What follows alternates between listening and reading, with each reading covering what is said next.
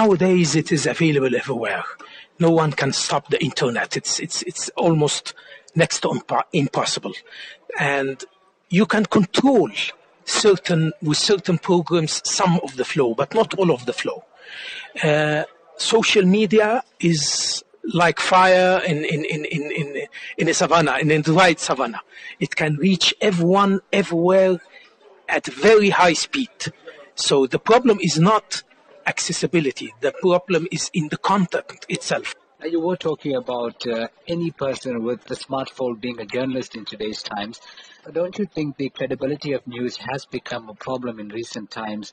The issue of fake news now a major cause for concern in South Africa as well with the advent of social media. How could this issue be resolved and the code of conduct of journalism be upheld? It is a very, very, very dangerous situation that you can't differentiate between the fake and the authenticity of information. You can't differentiate between the real journalist and between who is faking it just to take to attract people for some reason or another. It needs to have some kind of legalization. It needs to have some kind of a legal framework, which most of the countries, the majority of the countries, they don't have right now. It is a new concept. If I gave the example of Facebook since 2004 to prove that we are speaking about new concepts.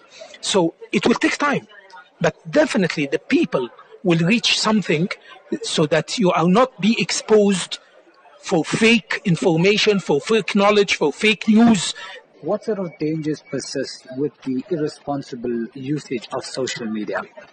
Citing people in the wrong direction, giving wrong information that could lead to disasters, used as fake information for the benefit of certain group or certain person or certain company or certain organization.